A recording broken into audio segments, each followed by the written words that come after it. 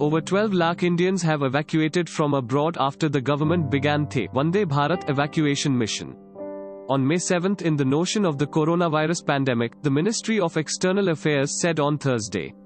Ministry of External Affairs spokesperson Anurag Srivastav said Phase 5 of Vande Bharat mission will be completed on August 31. In this phase, around 900 international flights have been operated from 22 different countries, arriving 23 airports across India, he said at an online media briefing.